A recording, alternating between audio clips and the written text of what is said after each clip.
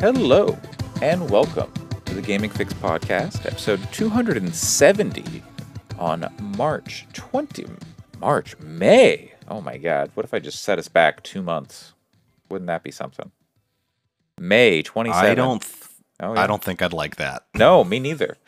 May 27th, 2023. I'm your host, Andre Cole, aka The Wet Gamer, aka your partner's favorite fantasy race, no racism. Joined today by Pat. I have to say, before I say this, I get what you're going for. And it's not, the question you're asking is not problematic. I actually need to read up on where we're at in this conversation. Sure. Because I know there's a lot of movement to change the usage of the word race in like RPGs and in fantasy settings to species. But I don't know if that's in the current discourse. Yeah, I'm not exactly sure, but I just want to point out that I respect that that discussion. A humanoid race, but it's a humanoid. They can be non-humanoid. To be cool. What are the cool ones? The Mass Effect. What are the Mass Effect like gas cloud dudes? Mm-hmm. I forget what they're called. I'm watching a lot of Babylon 5, and their Mass Effect just ripped so much off from Babylon 5. It's not even funny. But there's like the Vorlon in Babylon 5. We don't even know what they look like because they walk around they walk around in these suits around people. They're supposed to be non-humanoid. Oh god, what? Can't remember any of the Mass Effect races. They hide their appearance and stuff. And what is Tali? Tali is a Quarian. That's what they are in Mass Effect. Yeah, I think Quarians are humanoid though. Yes. Yes, absolutely. Yeah. Oh, so this is like a gas cloud that goes around in a suit. We don't know. That's the thing. That's one of the big mysteries of the show is what do the Vorlons look like? It's Ambassador Kosh. His suit though does not look humanoid either. It's closer to a Star Wars droid, but not really a humanoid one. Like it's cool. It's very cool. I don't know. I think probably. I don't know if I have a favorite. I guess I like a tiefling kind of situation, like a part demon. Sure, yeah. Kind of person. There's a tiefling in the Dungeons and Dragons movie, and cool. She's cool. I also enjoy a tiefling or like an ASMR, like angelic or demonic, that mix. Sure, yeah. There's something about just like some not real angel wings, like not Angel from X-Men, but like, oh, I've got some angelic power, and so I can create some mystical angel wings using magic powers. That's just the best. Godlings from the Pillars of Eternity world are really cool. They're like that, but part god. But not in the like boring way that it's a lot more complex than just like, oh, one of their parents is a god. It's more interesting than that. I can't remember exactly how their lore works, but it has to do with like gods die and then they are reborn as godlings or something like that. And they have to like reascend to a pantheon or something like that. It's cool. It's a cool concept. Yeah. Pillars of Eternity, a lot of cool shit going on. I would like to play it. But me too. It's a lot of time, and I've also got like Divinity, and then Baldur's Gate is soon. Yeah, like for sure, 2 months out, and I would like to go back and replay the old Baldur's Gate games. I played them when I was younger, but that was like 25 years ago. Yeah, but the original Baldur's Gate games were the games that got me into playing video games. Really, I mean, like I played Zelda and. We got a Nintendo 64 in like 99 or something, but my dad and I played the first Baldur's Gate game when I was like barely old enough to remember it. And so, yeah, those games, Icewind Dale, those were like my cut my teeth on games, and kind of what really made me like RPGs and video games. So yeah, I'm interested in Baldur's Gate 3. I played a very little. I own it. I played a very little bit of it in early access when it came out. And good. Yeah, it was good then. I played just like the tiniest bit of the Baldur's Gate early access stuff, Baldur's Gate 3, and I'm excited to get to it now that it is almost out. To be honest, 3 has like crazy. It's quietly just been trucking. Like it has crazy good Steam reviews for being an RPG, like it is. Mm-hmm. And so yeah, it's cool to see it doing well. Definitely. And you know, Larian makes kick-ass games. They're good at. Every game they've made has been cool. At the very least, it's been really interesting. Like the old Divinity 2, people panned it at the time. I played it.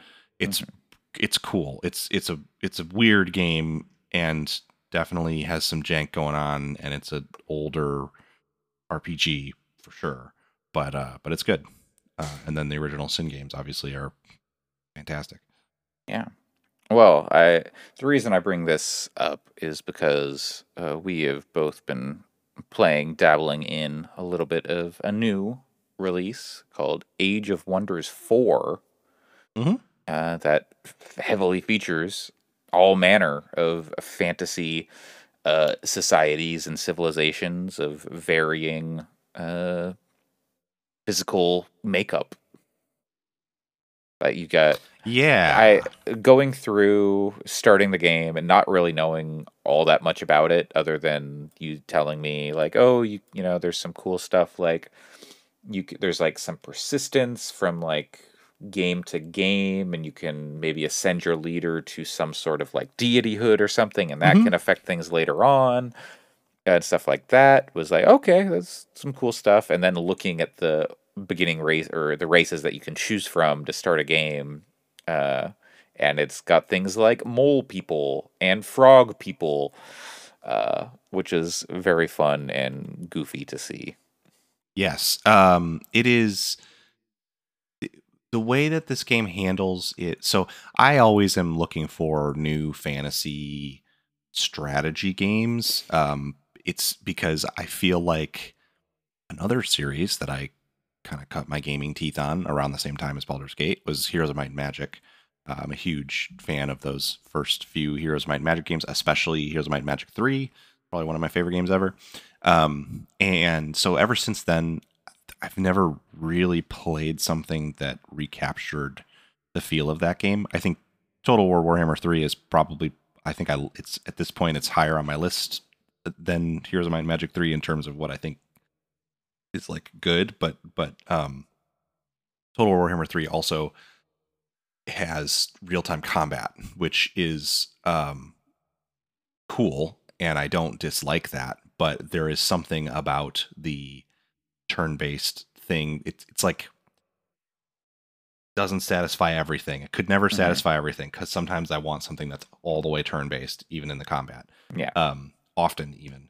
So I've played like over the years, I played like Fall Enchantress, and that one was made by Stardock. I've played like Songs of Conquest is a pretty recent one. I think it's still in early access. It's good, and much more in the Heroes of Might and Magic vein, and a few other ones. And Age of Wonders has always been on that list. Have always been good. Heroes of Might and Magic kind of fell off, whereas Age of Wonders started a little rougher and got better from game to game. And this one feels like they really, really nailed it to me. I'm really enjoying it, and it's interesting the way that it handles like Total War Warhammer is. It's Warhammer races, right? So like you're playing the different Warhammer factions. They have the units that they have in the tabletop game. It is very true to its fiction, and it's always on the same map. It's on a map of the old world. Which is cool. I mean, that's the way that it Warhammer is now. Yeah, and the way that it is now, it's like a enormous map, and you can combine all the races, and it's cool because you're never going to end up going to the other side of the world in that game, but the things that happen there can cause ripples that affect your game where you're at. And I love that. Age of Wonders is like they've like taken cues from roguelikes. Not that it is a roguelike. It's just a strategy game. But the game setup has more. It presents pretty standard sorts of modifiers and things, almost more like they are presented in a roguelike, in the way that you sort of select where and how you're going to play. Um, and there's like different tiers of difficulty for the worlds, and it's all baked into their lore of like this game is about wizard kings who want to become gods, going out and conquering like shards of world, like different worlds. Yep. And it's not really a sci-fi angle because it's all they're traveling with magic and stuff. But it's definitely like, you know, this wizard came from the moon to this planet and then is gonna. Did you by any chance pick the Ashborn Hedonists as your? No. Oh, okay. I picked the Destined Humans to start. Okay, because that is literally the Ashborn Hedonist like thing. Is you were a wizard king who is looking for new realms to conquer. I think that's all of them. Oh, I'm pretty okay. sure that's the concept for every leader. Oh well, that's less interesting. If they're all the same thing, but well, yeah, I mean they're the like I said, that's like the looking at godasgeek.com. They've got the stuff on all the factions. It says hero detail: a ruler rises from the ranks of their people. So I think he is just like from this land. Yeah, there's different origins and stuff. Yeah, and, you know, it's you can then mix and match this stuff later, right, and create your own. That's what's so cool. Yeah, you can make your own races. You can start by making your own races. Yes, and what that's what's so cool about it is that you can you select like their form. So do you want to be cat people? Do you want to be beaver people or mole people? Whatever it is. Or do you want to be humans? Do you want to be elves? And then you select different societal and cultural traits to kind of build your faction. And normally I don't I struggle with that sometimes in games. Like Stellaris has very similar kind of setup for making your faction. And for some reason in Stellaris, it has never really clicked with me as well as it does in Age of Wonders. So, because they give people like the races those different traits, when you meet them in the game, you can infer some things about how they're going to behave, which I think is cool. So like I met like a city of rat cultists basically, and they were like mystic rats, and it was neat. And so that's the other thing I really like about the structure of the game is you know, it's a map based thing. It's like Endless Legend is another example. One of these, it's like those games in that you have cities or a Civ or whatever. You have cities and they produce units and build buildings, and then you kind of go out and explore from there with your armies. It has pretty tight army mechanics. You can only have 6 units in an army. You can have multiple armies kind of moving around together, and they will fight together in battles. I've had some huge battles with So if there's a range around them where they'll pull in allies. So like I've had some like 20 unit battles happen on each side that are like huge. Yeah, okay. That makes sense. And once you get into combat, it's it zooms into a map and you have your units put out on hexes and then you move them around and take turns that way. And I think the combat is really good. The problem that I have with Endless Legend, it's like super cool game and it has a lot of similar concepts, but I just don't really like the combat that much. Whereas this game, I think the battles are really entertaining, and the units are really interesting, and you know, over time you're researching magic. That's kind of like the tech tree is magic based, and you're kind of going for a victory through either, you know, it's just like Civ, like there's a technology victory where you research all the magic basically, and there's a expansion victory where you have to hold a certain amount of territory and then you build these beacons and then you light them and then you have to defend them, and for 15 turns, and every 3 or 4 turns you get like a massive wave of enemies that attacks. That's the victory that I did. And then there's conquest victory too, where you just defeat all the other players. And it's I won't like I wouldn't talk at length about the mechanics because a lot of them are what you would expect from a 4X strategy game. Yeah. It's not like it's breaking new ground in its for loop and stuff, You're but it doesn't really managing have resources and yeah, stuff like that. Making but alliances. it doesn't really have to, because like Civ 3 figured that out. Yeah, And yeah. it's just it's fine. It's instead this game focuses on kind of iterating and refining on that style of game with these kinds of different races and stuff, and it's really cool. Yeah. And you know, there's things like you meet free cities that are not controlled by any player, and they can eventually become your vassals, and you can integrate them into your society, where then they become your cities. And it leads to this really cool thing where like you end up with super diverse armies and populations, because you know, you're integrating these free cities, they're contributing units to your military. So like by the end of it, my original leader had like a human warrior, and then like a cat priest, and then a mole riding, like a mole knight and stuff, like these just different, and it leads to this really cool kind of diversity of just like feel. And then obviously there's different traits for the different units, and a human knight and a mole knight have different stats. A human knight and a mole knight love each other very much. Don't get me into the mount breeding that I was asked to do. I have not gotten. Okay, it was just like an event. It was like it wasn't like a mechanic. It was like one of the free cities was like, I like your wyvern mount. Could we mate it with my horse? Yes. Like, oh, sure, if that's what you want to do. I don't know how that's going to turn out. Dude, it was a little messed up. Yeah, that's okay. I'm glad stuff like that is in there, because let's get fucking weird with fantasy, you know? But why not? Yeah, it has some weird and clever stuff. One of the big things that I'll kind of it's not a unique thing, but I think it's done better even than Civ has done, is the game has a really good encyclopedia in it.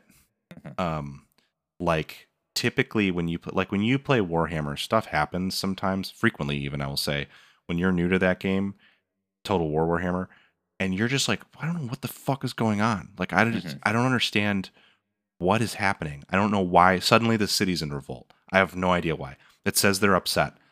It says they're upset because of this thing I don't understand. And like it doesn't really help you much, and you have to Google it, and then you know, it takes a lot of effort to learn. I literally had that sort of thing happen where I integrated a city, and then all of a sudden I went from making like 4 gold a turn, and I was already like, what the fuck, and to making like negative 130 gold a turn. And I was like, what is fucking going on? And so I like kind of looked around the UI, and then I noticed that there was the little city cap icon, and I was way over it. I had like a city cap of 3, and I had 7 cities. And so I was like, well, okay, I don't understand this mechanic at all. So I just opened the encyclopedia and typed in city cap, and then it had like a concise, it took me like a minute to read it, but it clarified like, this is the issue. Every city over the city cap that you go, all of your cities produce 25% less resources. And so since I was 4 over the city cap, I was producing 100% less resources in all of my cities. And so people started to starve and all this stuff. So then and it says you can increase your city cap by doing empire progression. And so then I just like started looking at that and stuff, and was able to kind of get the situation under control, which is really helpful to understand things. And you can really quickly just pull up any topic, and it clearly defines what the issue is, and why what you're seeing. And that's, I think, really helpful for getting new people into this kind of genre, because it seems really dense at first, and it is, but there's a lot of tools in this game to kind of help you learn. They make it easy to pull up what you need when you need it, instead of just here's everything all at once. That just go. Yeah. The tooltips are really good too. They nest, and you can mouse over underline terms in the tooltips, and then it will tell you what it's talking about. And keep going down as far as forever. I would say this is a really good game if you're interested in 4X games and you want something that's a little more fantasy. Civ does a pretty good job of this too, but this game, I think the Civipedia is like kind of intimidating, whereas this game's encyclopedia is actually like really simple, but it still gives you the information you need, which I like. The last thing I did, I've only played about 2 hours. The last thing I did was find, I think it was a wonder, or I think because there are wonders that you can go into and they've got little events that happen at them and usually turn into a combat encounter, or you can get around. And I came across, it looked like it was a fire wyvern nest. And so I was like, okay, let's check it out. But the wyvern was dead, and its babies were dead, and it had been attacked and killed by some dire penguins, apparently. Oh my god, those things are fucking brutal. Yeah, they killed a fire wyvern and its babies. And so I was like, okay, I'm fighting penguins, I guess. That wyvern killing penguins. Let's go. Yeah. And then I have also fought the penguins and got a wyvern mount, got a baby wyvern that I could put my leader on. That was okay, cool, sick. Let's go. Yeah. Yep. So stuff like that is very cool. If stuff like that sounds cool, then check this game out. Yeah, and not the one thing, but because I think it's, there are many things about this game. The thing that it does do that's unique, that kind of hinted at, and what I was saying with like the sort of roguelike thing, and this is why I really wanted to finish a game before we talked about it. Yeah. They are long, but when you finish a game, you have a pantheon tree that is like a meta tree that exists kind of outside of the game. Sure. And a lot of the stuff in there is actually cosmetics that you can put on your character, which is kind of cool. And because you can change the cosmetics of different. So is that cosmetics for when you make your own race, or just that you can bring into like your hero character? You could you could put on your hero character. But there's more to it too. There's also different starting like gear you can unlock for hero characters. And then also you unlock the ability to play in different realms. So like on the node that I picked, one of the nodes I picked with the Paragon points I got, or Pantheon points I got after the game that I won, was now I can start games on ice realms. Okay. Where it's like ice everywhere. Which is pretty cool. Like I'm looking at my progression now. I pulled it up, and so I've got like Frozen Realm. There's Realm of City-States. So this realm prohibits the forming of interconnected empires. Instead of great city-states, the local free houses are powerful and prideful, but contribute much to those that earn their allegiance. Like Primordial Realm, where there's, I don't know, doesn't really tell you, but it sounds cool. Astral Touched Realm, Deep Dark Realm, Realm of Immortals, Desolate Realm. So you can unlock all those to the Pantheon. You can get things like, so like I got a Barbaric Warlord helmet and a new icon and a cape. Those are all just cosmetic. But the next thing on that part of the tree is I can unlock the Berserker's Great Axe, which the ruler then starts with. If they have a Barbaric Warlord cape cosmetic, when I make them, then they start with a Great Axe. Sure. Yeah. So there's that stuff is cool, and there's quite a few nodes on it. Yeah. You'd have to play for probably 100 hours to get to fill out this tree, I think. Yeah. And then the other thing that happens, you get that stuff by finishing games, or no? You actually get Pantheon points as you play. Okay. But you do get kind of a grip of them when you finish the game, and since most of them are related to like when you start a game, and like creating races and stuff, it's kind of like mid-game they don't really do anything to unlock new ones. Right. And then as you alluded to, you also get Pantheon leaders. So like I won a game as the Destined Humans. Their leader is Alfred Elderstone. So now he is he can show up as a recruitable hero in other games. And then I can also set him as a ruler, and then he can show up as an opposing ruler in future games. Okay. So he'll be getting played by yourself from the past.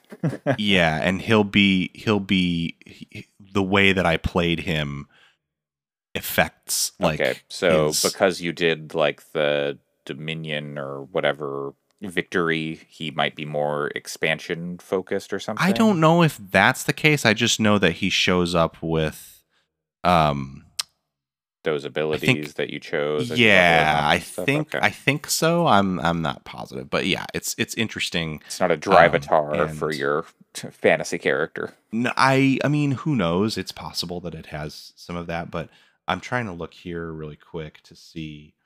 I mean, he is a uh should be able to show up anyway because Hmm. one of these rulers that's Yeah.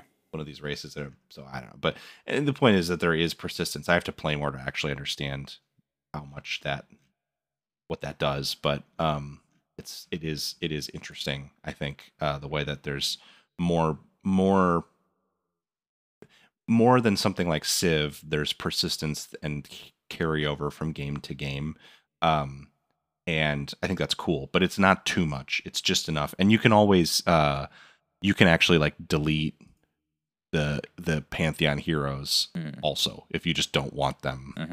in your Pantheon anymore. You're like, this guy sucks. Then Yeah, just get rid of him. and Cool. you can create custom realms if you want to, or it gives you a role of like of realms to play, and then there's different tiers on them, which I believe is the difficulty of like the stuff on the map and everything. So I Mm-hmm. can play like I gotta play too. Like I have a story realm unlocked. I don't know what makes story realms different if there's like narrative content in them. Um, so Yeah. yeah, I'm interested to play a lot more of it because it's really cool. Has a lot of cool stuff going on, and they have a pretty I don't know if I would say aggressive because um I don't want to make it sound negative, but they have a season pass with DLC coming. So Mm-hmm. like Q3 of this year, they're adding a dragon race, and then I love a dragon race. yeah, and they're doing Empires and Ashes is one of them that's coming, and that's I think like just a ton of additional content for the game. And let's see, yeah, here we go. Dragon Dawn. From your dragon throne, forge empires inhabited by reptilian minions, and use draconic magic to evolve your people into dragon hybrids. New dragon ruler type, reptilian form, and new tomes. Empires and Ashes has a new culture, new tomes. Tomes are like the different schools of magic. They all have a set of spells you can research. Includes new culture, tomes, empire building options, and story realm. Primal Fury comes out next year. Comes new forms of wildlife creatures and resources. And then Eldritch Realms, the one that I'm stoked for. Yeah. It's got arcane marvels and unspeakable horrors. So like new story content, strange monsters, new racial forms, magical realms, Yeah. and locations. So The creator stuff for this looks really impressive. For like the dragons and stuff, like neck length and skin type or scale type, and like yeah, very granular control yep. over what these things look like. That's pretty cool. Yeah, making the races definitely has a lot of cool depth to it. I haven't decided if I'm going to keep playing through with the pre-made races or make one. But Yeah, that's a good question because like make your own race. I'm curious how much control you actually have over like your own race. it's a lot. You can the races. It's a situation where like the pre-made races, you could make any of them in the race Yeah. creation. So I guess Thing. So yeah, and I guess you can there get a is lot more disparate from there because I'm sure for there's sure. plenty of things that are in the game that are not represented in those pre-made races. But I don't know Yes. for sure. It's it should say they call them factions too. But like Factions, yes. yeah, like I'm looking at it now and like you're making their physical forms. You got humans, elfkin, orcoids, Yeah. dwarfkin, halflings, goblinoids, feline, ratkin, toadkin, molekin, and then you can each of the forms comes with traits, but then you can actually change those traits Right. too. So you don't have to stick with the traits that they sort of pick for them. And then you pick their culture between feudal, high, barbarian, industrious, dark, and mystic. And then you pick their society traits, which significantly can alter how they play. Yeah. Like you can make imperialist mystic dwarves, and then their throne city, and cities to share a border with the throne city gain stability and gold income. And then you pick their magic tomes that they start with, and you pick if they have a wizard king or champion gaudier, like leader type, like you were talking about. And then you do the like all the physical, right, like physical customization. So yeah, you can get pretty deep, and you know, all of the pre-made races come from that same race creator, but yeah, you can really get wild. Have to get in there and mess with it. I finish out the initial thing I've got going. I played a little bit on Steam Deck. It's fine. It's better than I expected. Let's put it that way. Yeah. It's fine. There is a lot, like, controlling it with the controller is it has fine controller controls for what it is. It is just a lot to cycle through and move through. They do their best with what they, with the limits of the device with the controller. I do think it's impressive that the UI is modified when you play with a controller, so it's like they put work into making it work on a controller for sure. And I think it is on console as well.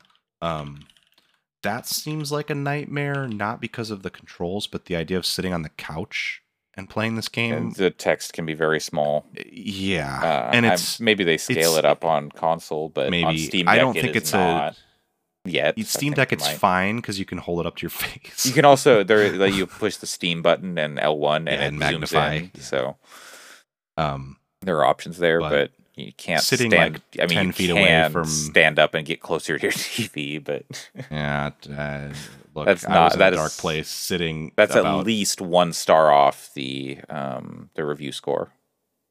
I don't like that. Trust me, I was in a dark place with MLB The Show, sitting like a foot away from my TV, so oh boy, like I could see pitches and stuff. Ugh. Oh boy. Well, I bet playing MLB The Show on a TV, unless you've got like an auto low latency mode on your TV or something. But if you don't got a game mode, you need to be playing that on a monitor, so you got better response times. I don't want to talk about it. It's always interesting seeing you turn on a game over time. No, maybe it's a good game. It's a good game. I haven't turned on it, and I don't think it's your experience changing. MLB The Show is. I was getting really obsessive about like the Diamond Dynasty, like doing all the reward tracks and stuff, and it was actually affecting my mental health in a negative way, is what I would say. I don't want to overstate it or anything, or like be too dramatic, but I needed to take a step back from it because it was it was too much, and it's fine. I mean, it's a good game. I do think that Diamond Dynasty is fucked up in the way that it makes you want to play it. Yeah. But it is what it is. Anyway, Age of Wonders 4 is a little addictive, but in a more healthier way. All right. Well, that is Age of Wonders 4 out now on PC, and is it on console? Did you look that up, or? Yes, it is. Okay, yeah, it is. Cool. So yeah, if you're into fantasy races, fighting penguins and shit, check it out. Fantasy species, fantasy peoples. You've also been playing some other stuff, Pat. It's been a while since we checked in with you, so yeah, I played drive the conversation. I've played kind of a lot of stuff. I played some of the Street Fighter beta last weekend, and that game is really good, I think, from what I played. It seems like the consensus online, when you wade through the amount of fucking babies who see a androgynous genderqueer person and shit their diapers. Yeah. When you wade through all of that, the people that actually have real opinions about the fighting seem to agree that it's very good. Okay. I think it looks fucking rad. It doesn't look as good as Guilty Gear.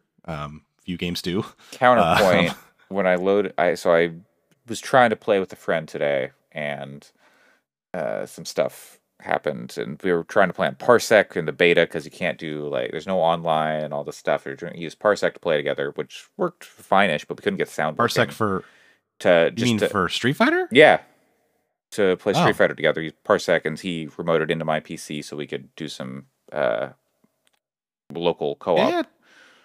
Yeah, I guess it's. Or we were playing the demo because I wasn't. Because the beta's done.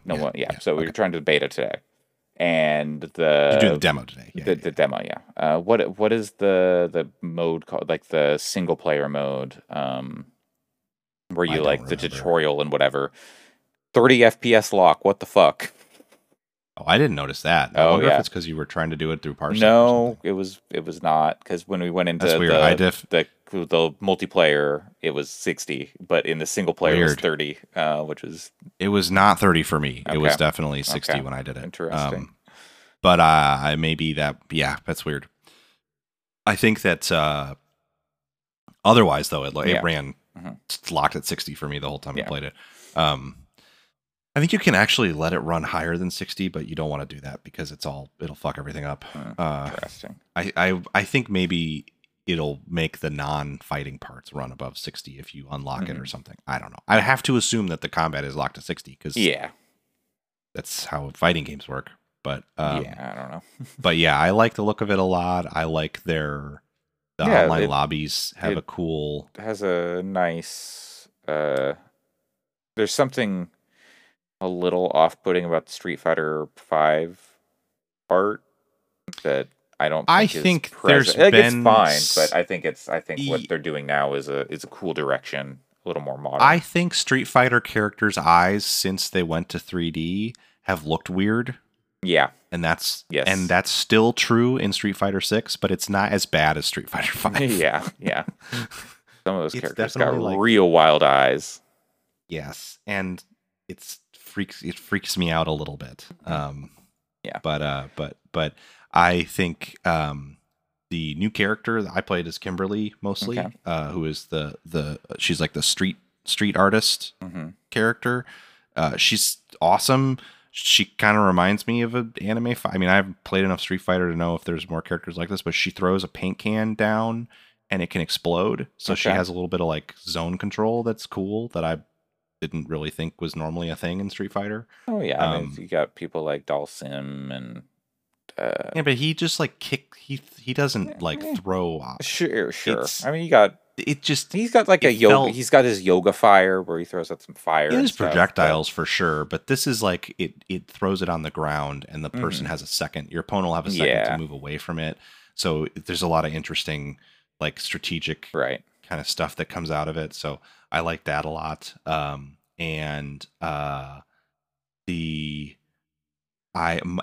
My tactic worked.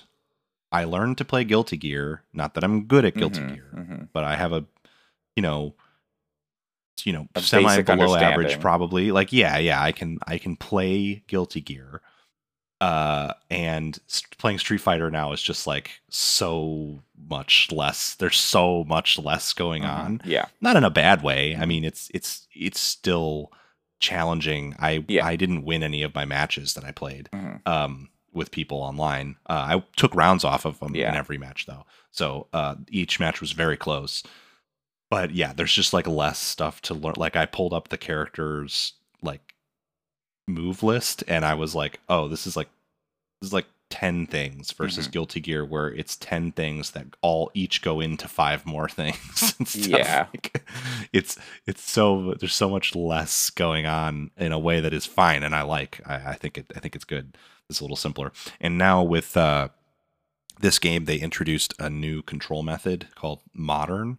So I think I'm going to stick to Classic because now that I've kind of learned some fighting game stuff, it feels like the way I want to play. Classic is the 6 button. You have light, medium, heavy punches and kicks. Yeah. And then there's your like parry and overdrive or whatever it's called buttons. The modern mode just gives you a light, medium, heavy. It doesn't take it down to light and medium, heavy punches and kicks. It's just a light, medium, heavy, and each character, whether they do a punch or a kick, it's dependent on the character. And then there's a special button, so you don't have to do like quarter circles or half circles.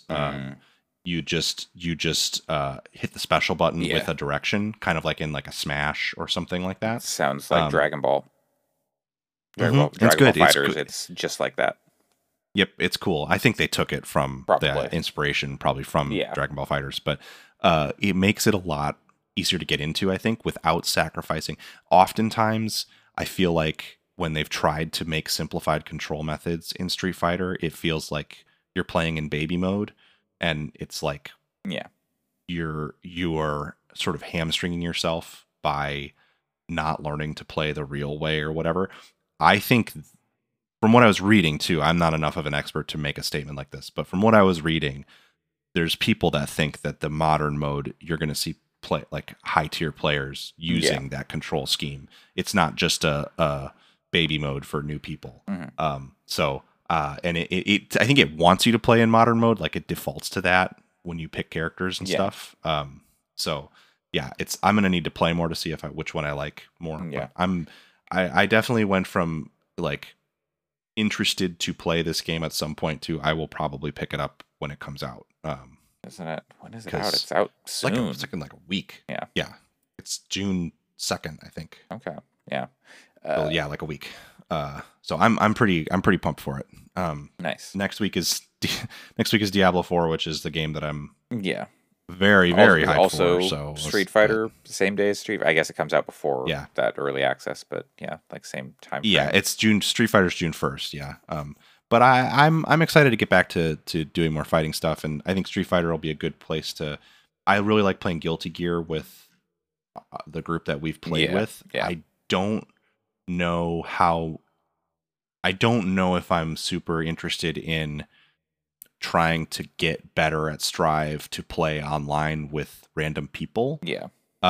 Whereas Street Fighter, I'm looking at as like if I start on day one, I'm not gonna lie to myself. I'm not gonna play like thousands of hours of it and get really good. But I could see myself learning a character well enough to just, hop in and play a few matches, every now and then online with people, which is cool. The netcode seems immaculate. Like it seems perfect. I don't know where the people I was playing against were, but I played a few matches and was like we were in the same room. You would hope that in 2023, netcode is just good. Like it has been so long that people have been saying like, just give us rollback, please, and people not doing it, and now it's getting rolled back into older games, especially Arc doing it with their older games. It's nice. You would hope that the new Street Fighter would have good netcode. You're right, but also it still feels like magic to me when it. Because it's so crazy that a game that is the timing stuff is that tight in.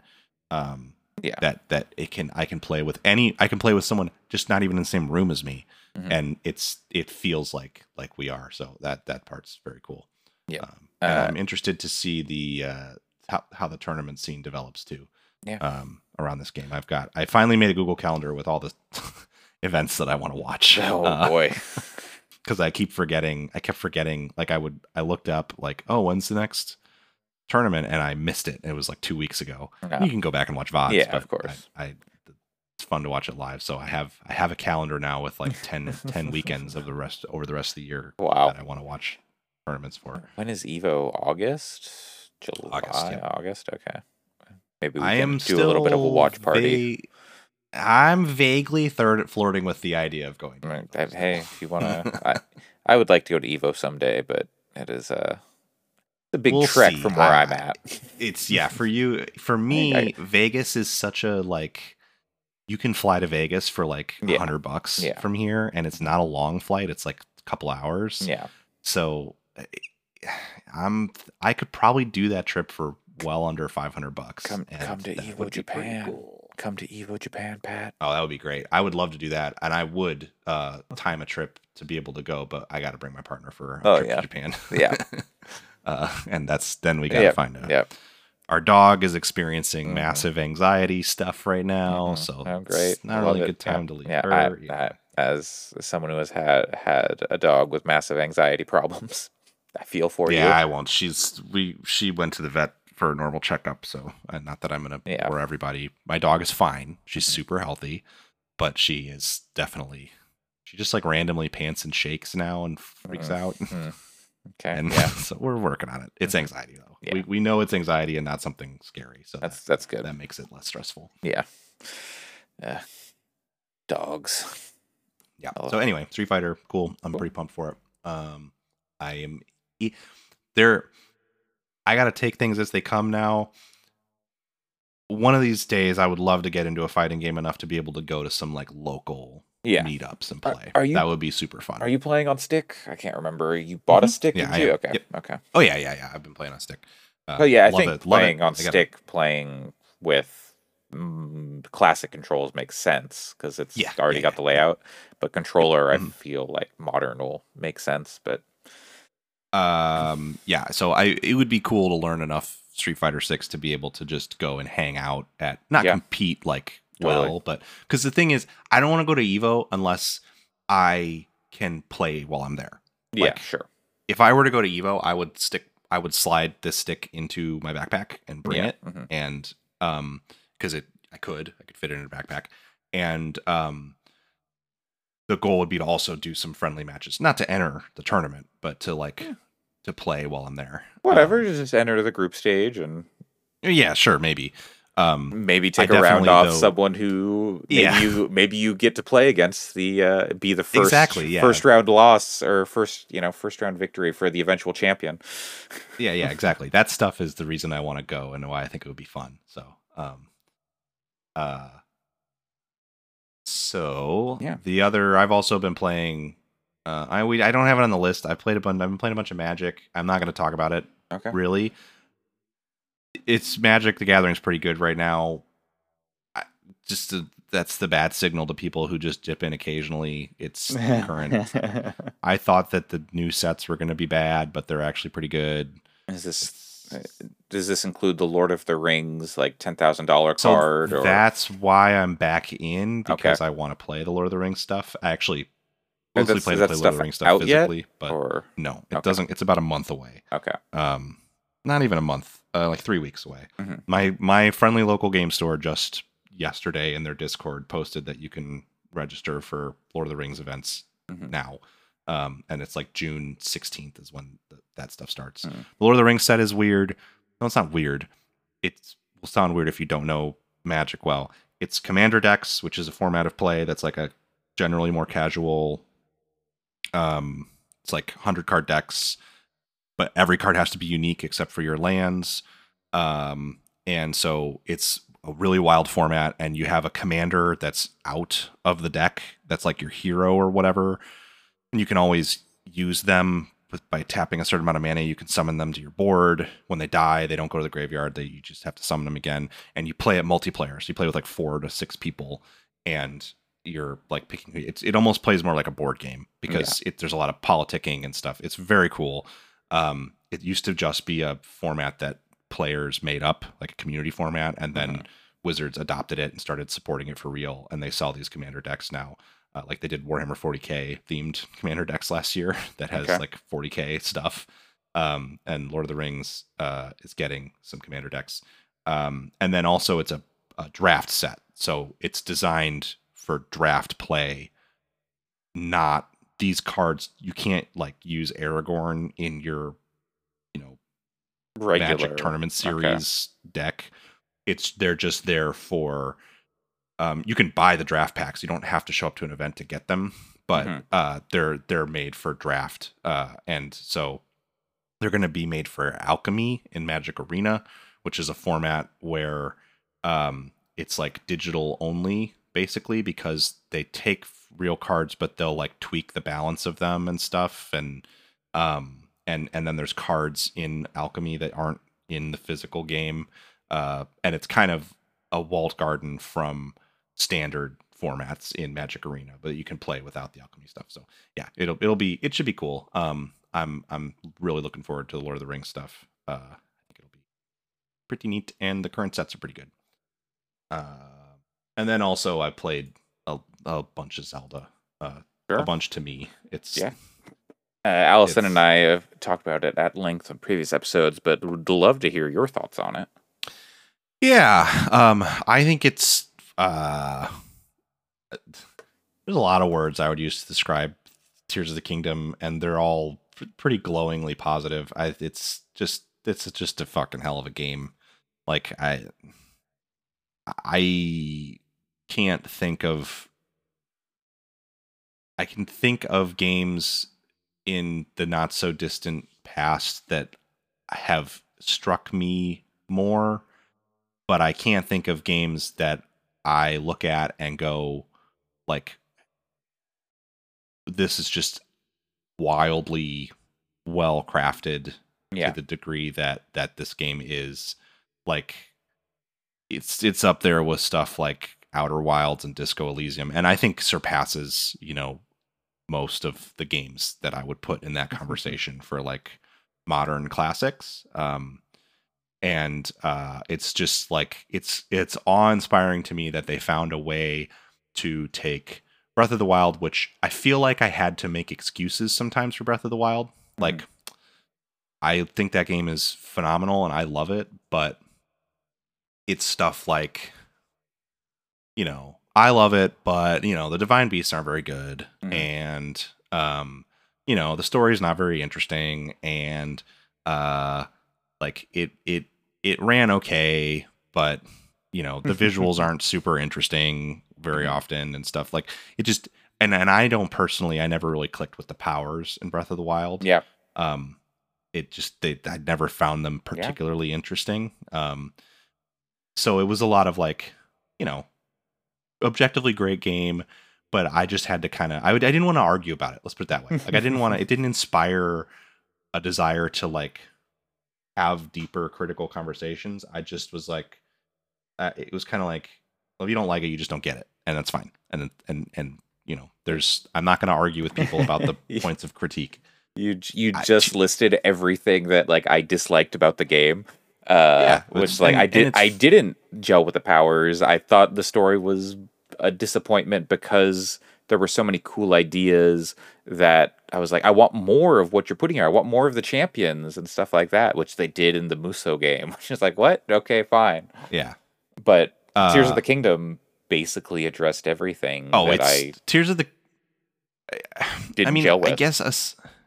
I guess the one thing I can see is like, yes, it's not a technical, from a visual perspective, it looks a little ugly sometimes. Yeah.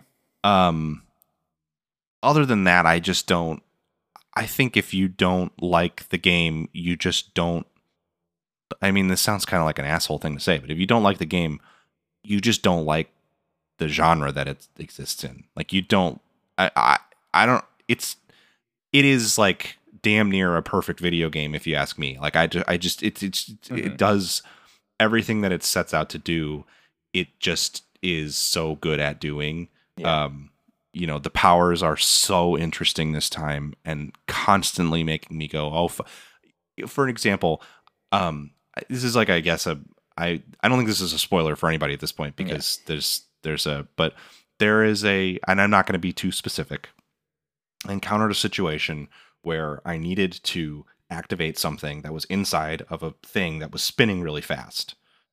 It was like a cube. And I was like, how the fuck do you do this? Because it's like, I need to shoot an arrow in this tiny opening and this thing keeps spinning super fast. Mm-hmm. And I can't get an arrow in. So I just spent a ton of time just shooting arrows and reloading when I ran out and then getting lucky. And I was like, this sucks. This is I finally found something in this game that sucks.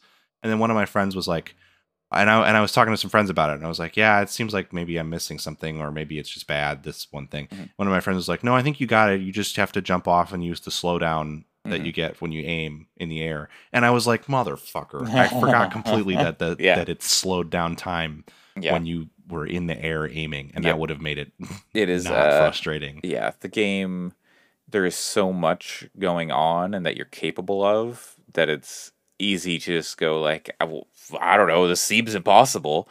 Uh, like, you know, But basic things like even just the basic powers, like, oh yeah, ascend. I can just like get through the roof of this thing. That's wild that they but let you do that.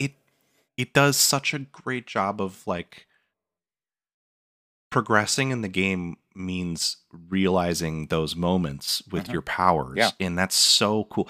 It reminds me of FromSoft games, which I think are like the best games doing it otherwise in this kind of genre. Not that they're that similar because it's much more combat focused, but learning to use the game's tool set, you do that alongside gaining strength and finding new tools and stuff in the game, and I think that's so cool. And I think that Tears of the Kingdom, like the puzzle design in it, is easily the best I've seen since like Portal 2.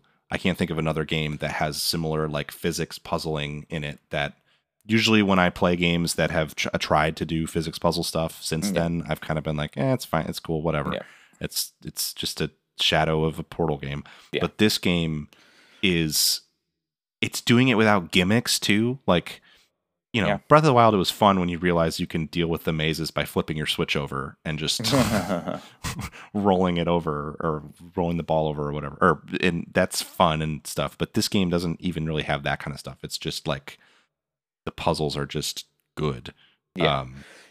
I don't know if you've seen a lot of people like game devs on Twitter have been mad about this game because of like some of the puzzles they see in the solutions are so well crafted and from a design perspective difficult to make work so seamlessly, and they just it just happens, like, you know, chains, or there's one with a bridge that you make unravel, it's in sections and you pull it out and it just goes out neatly and it doesn't get all weird and janky. It's very cool. Like, do you remember how great this stuff is? The Last of Us, the whole rope thing, and it was like, oh, this is incredible, and no, taking nothing away from the designers who made the rope stuff work. That's cool. It is really impressive. This game is like 1,000 of those rope physics things. But it's also on the topic of the rope thing. Another thing I've seen that with was like Uncharted 3 or maybe it's 4 with Drake taking off his jacket was just like there's a moment where Drake takes off his tuxedo jacket and they don't cut away. They show him doing it. And they're like, oh my God, they actually were able to do that with the cloth physics. The stuff things devs get excited about are like so hard to wrap your head around. That's very interesting. And I feel like it's very easy to understand with Zelda. And with Zelda, what I keep seeing from people is like, you see this like, you know, and again, I'm really not taking anything away from Naughty Dog, but you see the Naughty Dog has those moments where they, in most of their games, they have like one or two moments that are they're clearly flexing, like that they're doing something to impress their colleagues, which is cool. Yeah, I think that's fun. This game, from what I see from designers, they're just like it's like endless. The amount of fucking crazy shit going on is so it's completely endless, and it all serves to make the game more fun for players like, too. The things that are possible in the space are so absurd. People making like autonomous battle robots that follow you around and like fight for you. Like, what? I can't even, like, at the point I'm at in the game, I can't even begin to comprehend how you would do that and make it work. And I bet that a lot of you already have 95% of the tools. Probably, to get there, too. That probably just short a few things, but it's that sense of discovery and like the little bit of teasers you get from social media of seeing people do things. When am I going to learn how to do that? Yeah, it's so cool, and like the exploration. I mean, like I'm in the depths now finally, and that shit fucking rules. It's so cool down there and creepy, and like stuff like the roots underneath in the depths that serve as the kind of like checkpointy tower things are all underneath shrines from the world map, which is fucking cool. That's like the way that Yeah. works and is. I And I am curious to see more about the story stuff. I just found like just or yeah, found like I knew that there was a thing like go talk to this person and they'll have a do a thing, but I just didn't interact with that person. So now I just got the quest. It's like, hey, go in the depths and take some pictures of stuff. So I am actually pretty yeah, curious about like the history or the lore stuff it there. seems pretty interesting. I'm not getting my hopes up. I don't think it's going to be No, like. but I don't think we're gonna need uh what is it, Iron Pineapple? no, of course I not. don't think we're But gonna need lore explainers no, necessarily. But but it is fun. Vadi Vidya coming to tell us about it's the yeah. uh It's richer than Breath of the Wild though, and it yes, feels like a more lived in world than Breath of the Wild. absolutely. I And think part of it like that makes sense. Like there was 100 years of like yeah, apocalypse and absolutely. stuff, and now the Hmm. world is being rebuilt. So it Yes, that and like they convey that really well. I yes, think. they do a good job of making it feel like things have moved on from them, and it's the same map, but like like society has changed. There is, It's there is the depths, and like and all the that stuff. sky too. Yeah, I mean, yeah, there's so much stuff to find up there too. So I yeah. don't know. I think that it's the same map thing is Oh yeah, a silly argument. absolutely. It's awesome. I can't. I'm taking it. I'm not binging it because it's the kind of game that I would be Hmm. fine to play for the next year and kind of slowly Yeah. work through it. I will say I have done one of the temples. The temples are a lot more interesting than the divine beasts were. They're So I did. I'm on my second one. I'm almost done with my second one. The first one I did, I was a little disappointed by because it did feel basically just like another divine beast and was very simple. But the second one I went to was more complex and used the powers in more interesting ways. So like I they're am more definitely excited to see the other temples now after that first they're one. not they're not like crazy deep or rich, but I No. think that they're they're a little, it's just a sort of nice different set of Yeah. challenges, I think, from what you find in shrines and stuff. One other thing that I really like about the game is I think that it is um really cool how much less of a focus on combat this game has compared to Breath of the Yep. Wild. um I think that the increased emphasis on sort of traversal and puzzles is serves the game really well, because I think the combat's actually pretty good. I Yeah. when compared to Breath of the Wild, there's enough new stuff there that, like, with equipment, the way equipment works and Mhm. powers and stuff, I think it's pretty satisfying. I don't have any real criticisms of it, but I like that it doesn't feel like I'm not thinking about like when am I going to get to the next fight, like you do sometimes in Breath of the Wild, and um, that's appealing. And yeah, there's just a lot of cool stuff you can do to um, outthink combat encounters too, if you Yep. the right your tools correctly. Yeah. So Or just outthink, and this was kind of in Breath of the Wild, but the tools at your disposal are so much more capable and yeah, interesting. So, like, I was up at Mount Doom or Goron Mountain, whatever it's called. I don't even remember. And I was like, I don't want to climb up this thing. And there happened to be some components there to make like a hover bike, basically. And so I just cool. flew up the side of the mountain. And That's cool. yeah, and then I was like, I was going up, and I was like, oh shit, I have to like land on the side so my batteries can recharge, and then go back up again. And I got to a shrine near the top, so you'd have this, fast travel to the top of the mountain. And as I landed, things got weird, and I got off, but then the thing just like bounced around and flew off the side of the mountain. I'm like, okay, well that's gone now. Yeah, I think the ephemeral nature of all of the contraptions is really good. Yeah. There was a time when I was like, oh, I wish I could just have this one car forever. Hmm. And you kind of can when you get I Yeah. know when you unlock certain tools, but I think it's cool that this stuff, it costs you Yep. resources to rebuild Yeah. the things that. And you get like pre-made like schematics for some things that you can pull up. That's Like, cool. yeah, I found one called a beam cycle, which just has Nice. like a fucking laser beam that you drive around a motorcycle and it shoots a laser beam And see, in I front haven't of you. even It's gotten what the like. what is the point of? Okay, I haven't even sure. gotten the like blueprint stuff yet. Yeah. I should soon. I knew about it already. Yeah. But I think that's gonna just make me go over even more. This game fucking Oh rocks. yeah. So I don't know. It's one of those.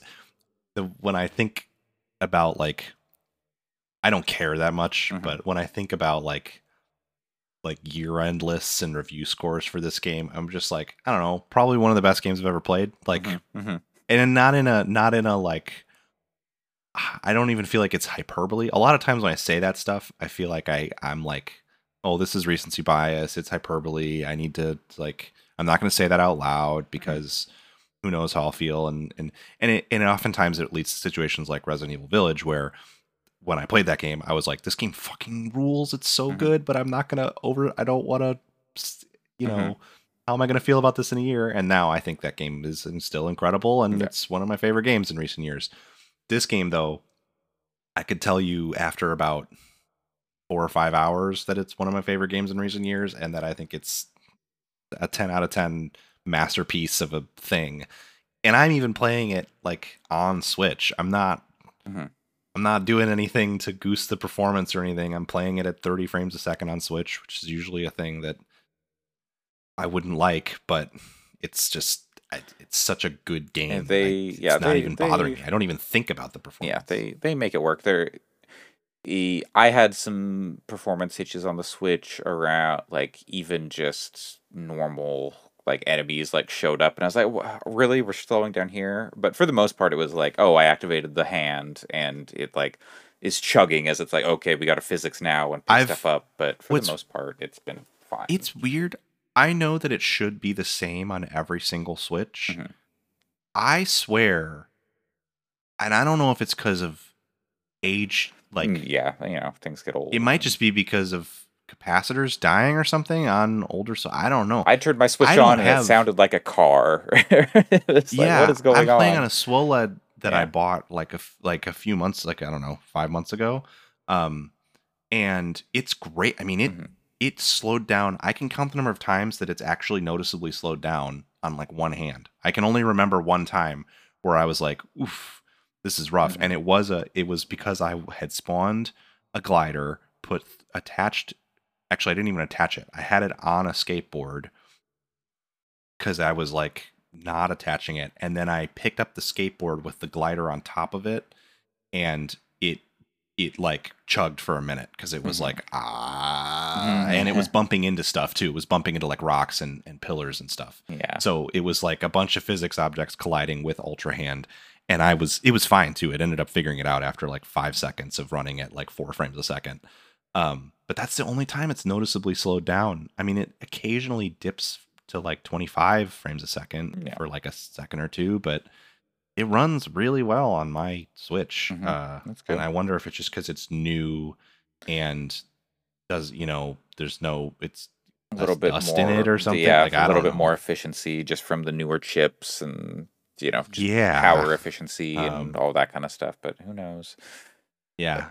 Anyway, for the most part, there's not a major meaningful difference. But yeah. But it's you've been playing mostly handheld or a mix. It runs a little better in handheld, I found. But I play it on the couch too. I think I've probably like 80-20 handheld to couch play. I think it's a game that has enough stuff going on that sometimes I do kind of want the bigger screen just to kind of to do certain events and stuff. But it looks it looks gorgeous. The lighting is really good. I think that is actually one of the technical visual things, especially for a Switch game, but also just generally I think the lighting is good. So it looks great on the SWOLED screen for sure. Cool. Yeah. So I don't know. I love it, and the only thing that I think is a bummer about it is the same thing I've thought about stuff like Elden Ring while playing it, and then I never finished Elden Ring. But is that it's too bad that there's a finite amount of stuff in it. But at least with Tears of the Kingdom, the cool thing is that there's kind of it's not infinite, but there's so many things you can build. There's 1,000 Korok seeds. Yeah. So yeah, I don't know. But yeah, hell of a game. Hell, Mm-hmm. I don't foresee any game coming out this year that would. If another game comes out that is close to my feelings about this game, then what a year! Mm-hmm. What a year! It's already been a killer year, with Dead Space yeah, remake for sure. and Resident Evil remake, and apparently Metroid remake was really good. But not even taking away from yeah. from And other then great games yeah, that have exactly. come out. And then you're excited about Street Fighter next week, Diablo 4, which even I'm like, if I wasn't broke as hell, I might be picking up after I was I am a Diablo 3 registered hater. I've got a card. I can prove I'm it, but almost there. I've always been there. But this has been a good year for games. Definitely. But there was some news story going around for Tears of the Kingdom saying like they delayed it last year into this year, and saying that they supposedly the game was basically finished last year and they just spent the last year polishing it. Yeah, it's evident because it's going back to the stuff we talked about before with like game designers being like, "What is this black magic that you're doing?" Yeah. Stuff like that. It would be.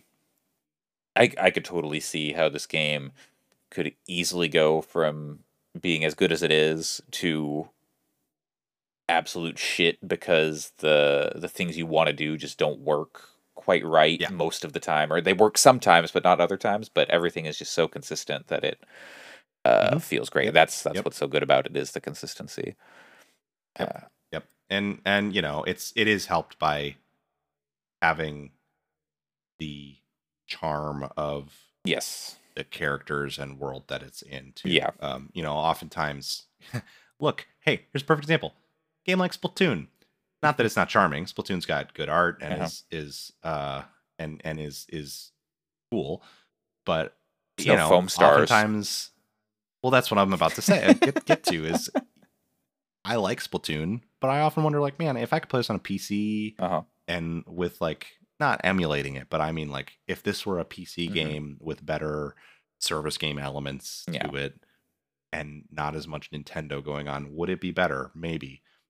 I do not go with Tears of the Kingdom. Oh, what if this was made by some really talented indie developer instead? Would it be better? No, it would not. Nobody else could make this game. No. That team. Yeah. It had to be a Zelda game. And it's so cool. Well, I think one of the things, and I talked about this a little bit with Allison before, but it hits so many different aspects of Zelda. Like there are like direct callbacks to Ocarina of Time, and like there are direct items and things you can get from previous Zelda games that just like kind of tie together the whole, like, oh, it's all the same timeline and repeating and all this kind of stuff. Like there are items from those games in this game, but not only do they just bring in direct items like thematically and just like the vibes of those things, it's running the gamut of the entire series. You've got stuff like Ocarina, which is kind of just like middle of the road. You've got Majora's, which is a lot darker. Twilight Princess, pretty dark. Wind Waker, which is a lot more bright and cheery, even with the even with the story stuff, is it's dark, but for the most part, it's just a bright and cheery thing, aesthetically. And you get all of that here. As you get the full range of the Zelda experience. Where Breath of the Wild, I felt like I got none of the breadth of the experience. So I went in and I was like, it says Zelda on the box, and that's the only Zelda that's in this game is where it says Zelda on the box, and I don't get that here. I actually feel like I'm playing a Zelda game. It definitely felt like with Breath of the Wild. I don't know if I go that far with Breath of the Wild, but it felt like it did not feel like it picked up any sort of threads or through lines. It just felt like a reinterpretation and invention of a lot of those, and I don't mean that in like a positive or negative way. It's what they did. When you met the Zora, it didn't feel like, oh, this is like the Zora in Ocarina or anything. Like it was like, well, they're calling him Zora, but they, this game though, for sure, what you're saying, I get. It's like, especially when you do, I don't want to spoil it, but when you do like temples and stuff, the things narratively that happen, you're like, oh, okay, this is activating stuff in my brain, from the past in a way that's very cool. Yeah, so you could almost say the game is a link to the past in some ways. Much to think about. No, that's not a cryptic thing. It's no more link to the past references than anything else. I do have a new TV coming soon. Sometime this week, maybe. I don't know. Our TV is like dying, and so we have insurance on it though, and we're in like the last year of the insurance, so we got a new TV coming, and it's like better than our current one. It's like QLED and all this stuff, so I'm excited to try this on the TV and see how it looks, because we're talking like there's some nice visuals in this, and I'm excited to try it on a nicer TV. But definitely, yeah, good game indeed. Is there anything else? Do you have any thoughts? I don't even know if you checked out the PlayStation. You looked at the announcements for the PlayStation thing. But... Oh, I mean, Marathon is fucking. You're a big extraction shooter fan. Yes, and I didn't watch it live or anything. I was at work. I didn't really pay attention to. Some people were talking about it in a Discord, and I kind of like, oh yeah, sure. I mean, it sounds like the Spider-Man stuff is like. I haven't even watched that trailer or whatever. It sounds like it's kind of like, yeah, this is cool, but sure is another one of those. Yeah, I mean, like I'll play it because I like Spider-Man. Yeah, and I think they did. They had a good story in that first game, and like it's just solid. But yeah, it looks like more Spider-Man. I guess my point is less. It's not that I'm not interested to play the game, and more just like I don't need to see anything from it. Exactly. And I don't know if I will watch anything. Not even from like I'm avoiding it for spoilers reasons. I don't think care. You'll have a better time if you don't. And like, even if that's not why you're doing it, you'll just have a better time if you don't. Yeah. So it's a lot of that stuff. I can't even remember the other big Metal Gear Solid stuff. Yeah, I cannot believe that people are as excited for a Metal Gear Solid 3 remake as they are. Yeah, I don't know. Yeah. Weird. I mean, MGS3 is a great game. I like that game a lot, but you could just go play it now. It's on all kinds of platforms. It still plays really good. Now they're putting out a collection like for, I guess, modern consoles, because like they've been in and out of sale and weird things with the rights to. And I mean, that's good that they should be everywhere, but I don't know. Yeah, I'm so sick of remakes and re-releases that it's just like. Unless it's Resident Evil, they're allowed to keep doing it. Yeah, but Capcom, keep doing what you're doing. But let's try Dino Crisis. Let's just try it. We should. They should do it.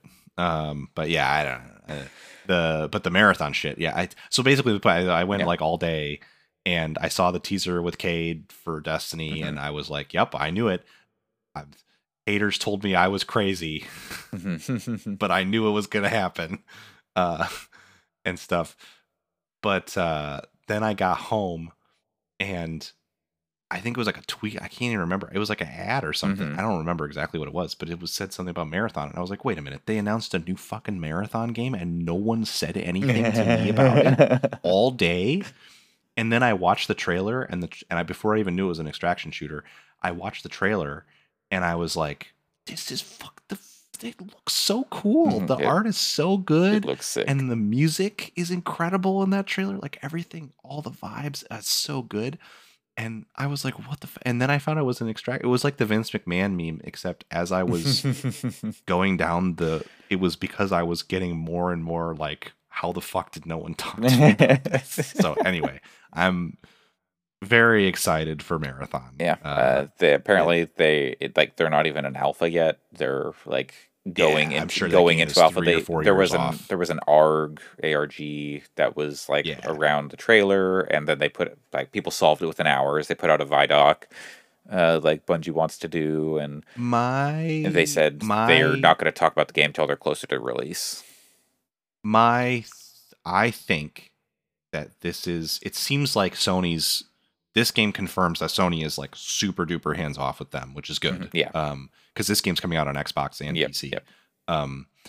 And I think this is going to be a early access situation, not necessarily through Steam early access, but I think that they're going to probably put this game out in a sort of like long-term beta, maybe probably in a couple years, I would think. I don't think it's going to come out in a 1.0 state, and I don't think they should necessarily push to release it in a 1.0 state because, like, the nature of the game, you really need wide because extraction shooters combine co-op and PvP gameplay into the core loop. So you really, I think, need pretty wide testing to make it work. Yeah. And it does sound too like they're doing some cool stuff to make the game feel less punishing than Tarkov. I read all the interviews and stuff, and it sounds like they're trying to make this game more approachable for people too, I think. Who would normally be scared off of something like Tarkov for understandable reasons. Yeah. And also Tarkov sucks right now, so it's been hacker's paradise for like 6 months. I never talked to you about that stuff. I'd seen a little bit, but yeah. Also, I mean, probably because half of that company has been conscripted into the Russian military. I mean, it's all it's a whole bad scene. That game is all bad, fucked up. Yeah, I've not been playing Tarkov for quite a while. Yeah. I have been having the extraction shooter itch though, so I thought about reinstalling the cycle. But yeah. Alan Wake 2. Finally got to look at that. That's another one that like I know I'm just going to play, so I'm just not even... The one thing is one of my friends said that he's worried it's going to be too scary for him, which is very exciting to me because it sounds like its trailer actually looked pretty scary. Maybe. I don't even like... I play lots of Resident Evil games, and I like horror games, so it's hard for me to even judge, I guess, maybe. I don't know. I mean, Alan Wake 1 is not particularly scary. So, it's a lot of, jump scare type, and, it's a lot. I never finished Alan Wake because the PC port is trash. I played it on Xbox. The PC port Xbox One. Fucking terrible, but I got pretty far, and it's mostly just the survival, my flashlight is running out of batteries type stuff. Yeah, it's not particularly. This looks like it might be a little bit more than that, but I don't know. And that's Dragon's Dogma 2, baby. Yeah, that's cool. I got to play the first one. I feel like I don't have the right. That's kidding, but I haven't played enough of the first one to get super hyped for a sequel. But I do want to play the first one at some point because I played I keep playing to the point where you get to the first or the second because you start in a big town, but the first big town that you go to where there's cutscenes and stuff, and you go through that mountain pass and you fight the big and I think it's really cool. I like playing it, but I always fall off of it after that point for some reason. Yeah, it's it is a fraught game, but once you the people who love it really love it, and I really enjoyed it back when I played it. So I'm excited to see what they have learned and done in the time since, because games are very different than they were then, and there's been a lot that you could change to improve a sequel. Yeah, but I think what's cool is that they were ahead of the curve on a lot of ideas. Absolutely. I think. And so I think it'll be cool to see what they come up with now after being able to kind of reflect on the way that other games have arguably done some of the things they did better, not because they did them poorly, but because they were limited. They did them first. They did them first. They were limited by scope. Yeah. You say you get to the second town, that is really the only town in that fucking game. It's just you always go back to that hub city. Which that's fine, but it would be nice to see a bigger world or more lived in or something. There are lots of things I'd like to see. So yeah. And there's cat people. So love to see cat people. But yeah, and then Foam Stars. I can't stop thinking about this game for some reason because it's so bizarre. Yeah, I don't care about it at all. I don't, but it's just how this. I don't think about you at all. I mean. This game is living rent free in my head. It's a Splatoon. It's a Splatoon but based on foam parties in Vegas It's like a Vegas aesthetic and shooting foam all over the place. I think What's a foam party? It's Hang where on. they What's go to a club, party? the club, and then they have like a foam machine that just like squirts out bubbles, and everyone's dancing in like waist deep foam, like bubbles and stuff. Yeah, right. It's a thing. Raves or whatever. I don't know. Yeah, Helldivers 2. Sure. Oh, yeah. sorry. I was just gonna say, yeah, I am because I can't stop saying, like Splatoon is obviously a very kid friendly game and whatnot, and then they take this game, which is basically Splatoon. They've got some cool stuff with the like the foam like creates like differences in like height and stuff as you like stack it up. You could climb on it. Yeah, I assume it kind of functions like the foam from Prey. Yeah. So like that's a neat idea, but it's all Vegas themed. So I'm like, who is this for? Not for me. Yeah, no, not for me either. Right, but I don't give a shit about that game. This game is gonna haunt me. It's just so bizarre. But yeah, I don't even Talos Principle. Is that what you said? Helldivers. Helldivers. I love the first Helldivers. So. Was that a top-down? It was. Then. Okay. It's weird. It doesn't. I'm not sure. I like the idea of it. It's now it's just like a third person. I don't know. Yeah, we'll see. I don't think that the trailer necessarily looked incredible or anything, but the first game was really cool, and so I'm willing to give them a shot. I still haven't watched anything from the Immortals of Aveum thing, but I like BioShock a lot, so that game looks like it'll be like a 7 out of 10. No, I don't think so. Thing? No. That's that's like the EA first person. That Magic. one I don't care about that. If it's good, it'll be cool. First person Magic sounds fun. I was thinking of the Ken Levine thing. That's the one that I'm interested in. The Jade Raymond Fair Games. That's another extraction shooter. We'll see on that one. It's anti-capitalist extraction shooter. I could be out here hype as hell for that game in a year. You never know. Yeah. That new game from the Abzu people looks cool. Yeah. I've not played any of their other games. I need to. I've got Abzu. I just haven't played it. Someday maybe. I didn't watch the trailer for it, but Towers of Hasba is it looks cool. Fantasy settlement builder with sky whales, and that sounds cool to me. It has like open worlds. I like fantasy. It's got some settlement builders. Breath of the Wild. Yeah, it's got some Breath of the Wild vibes.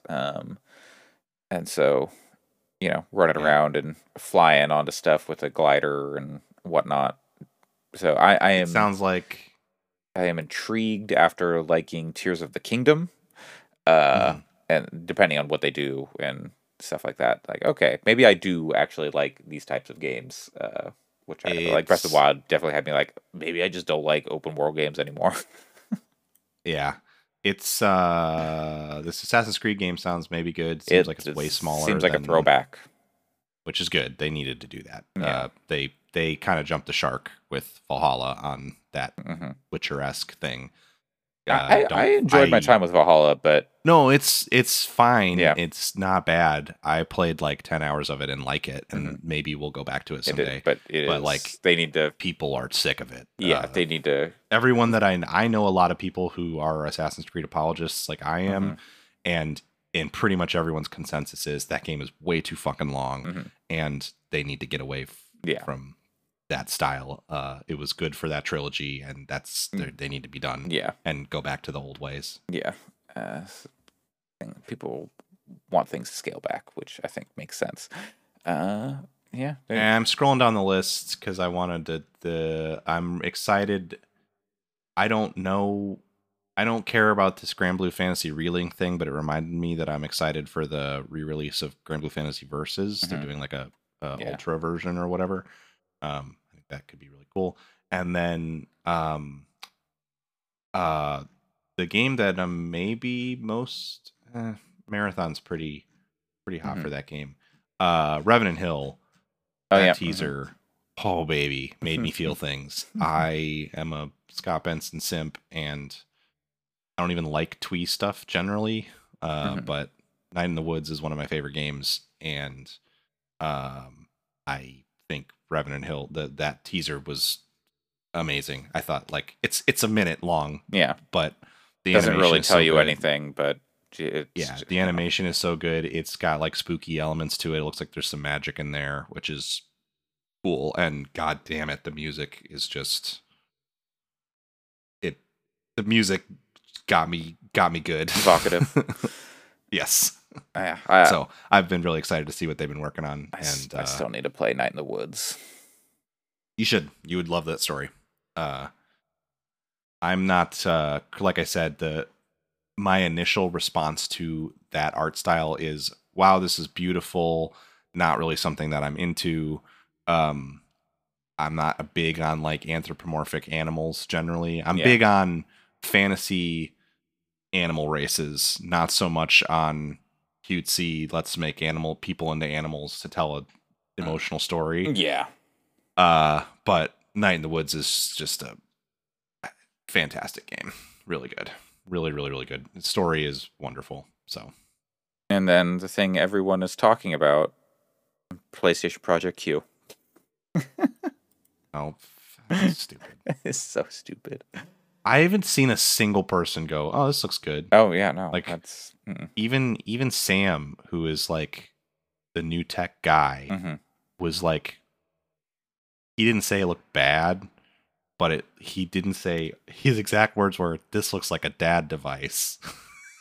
It doesn't look bad. Like, it looks fine. I mean, it looks a little goofy.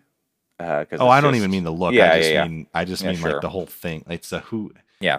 I don't know. It is a cash and grab. You know, that thing is going to sell a million. Like shit. Oh, maybe. It's either going to be the best-selling handheld device of all time, or no, it because can't, it's not a handheld device. No, exactly. It requires a PS5. Handheld devices sell really well. It is a PlayStation accessory, not a... Yes. Yeah.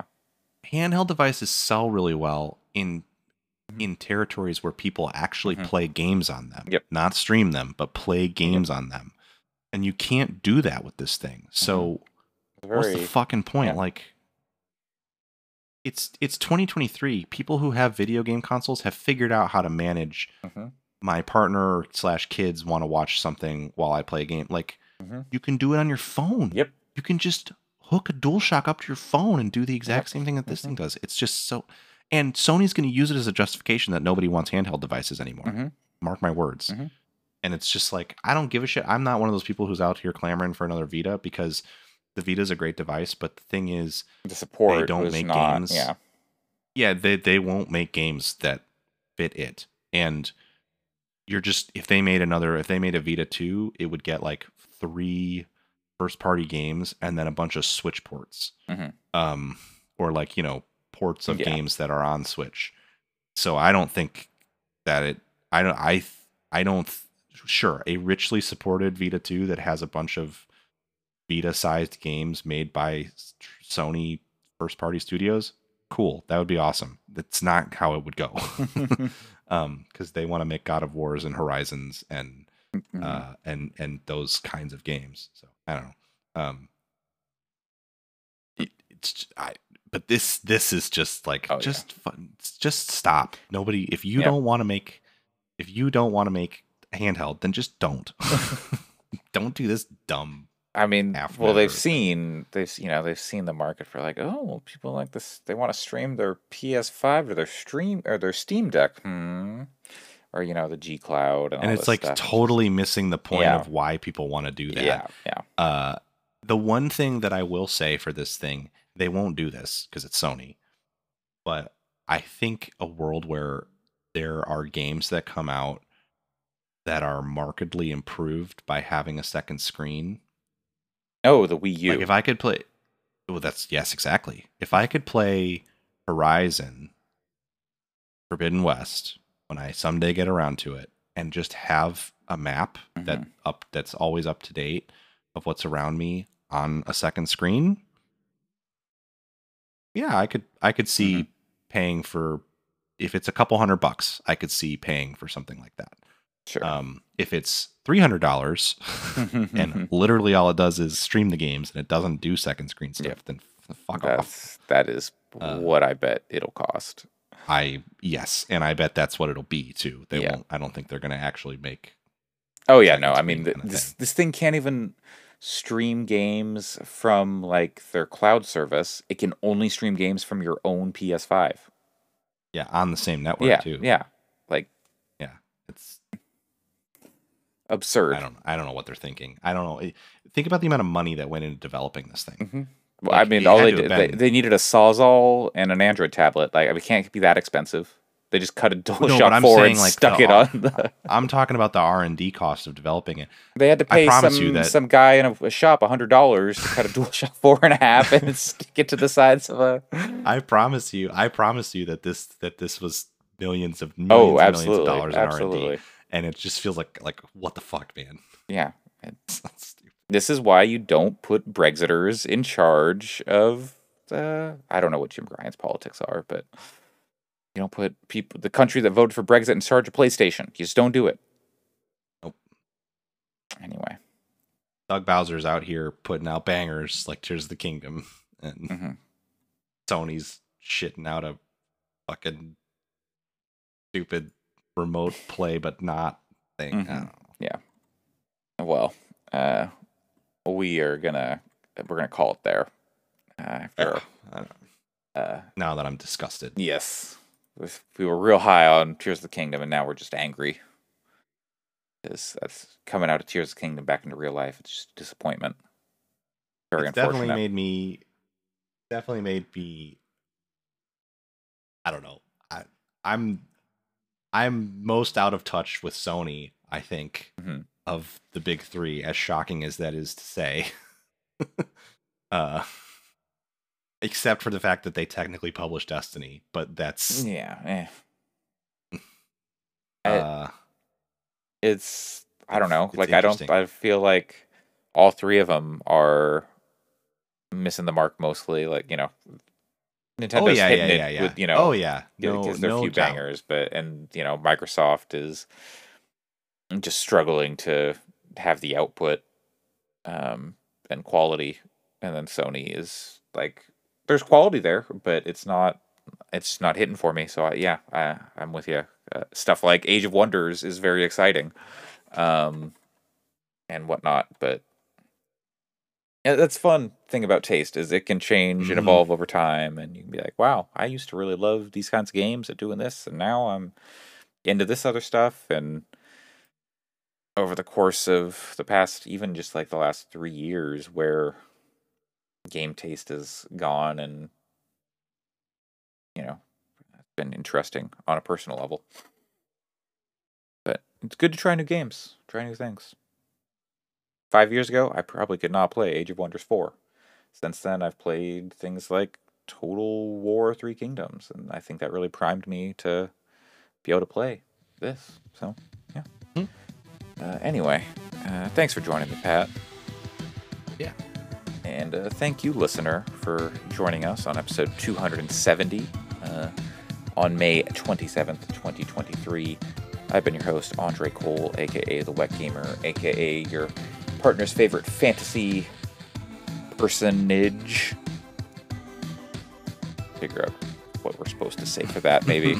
Fix it in post. Thank you to Jeff Davis for composing our wonderful theme music, at Stranger Peace on the relevant social media, TikTok, Twitch, Twitter. I was going to say OnlyFans. I don't want to put that sort of. They will. Maybe. Don't say that too loud. You never know. They've done a lot of things happen. Crazy stuff for their stream audience. Yeah, you know, anything for love.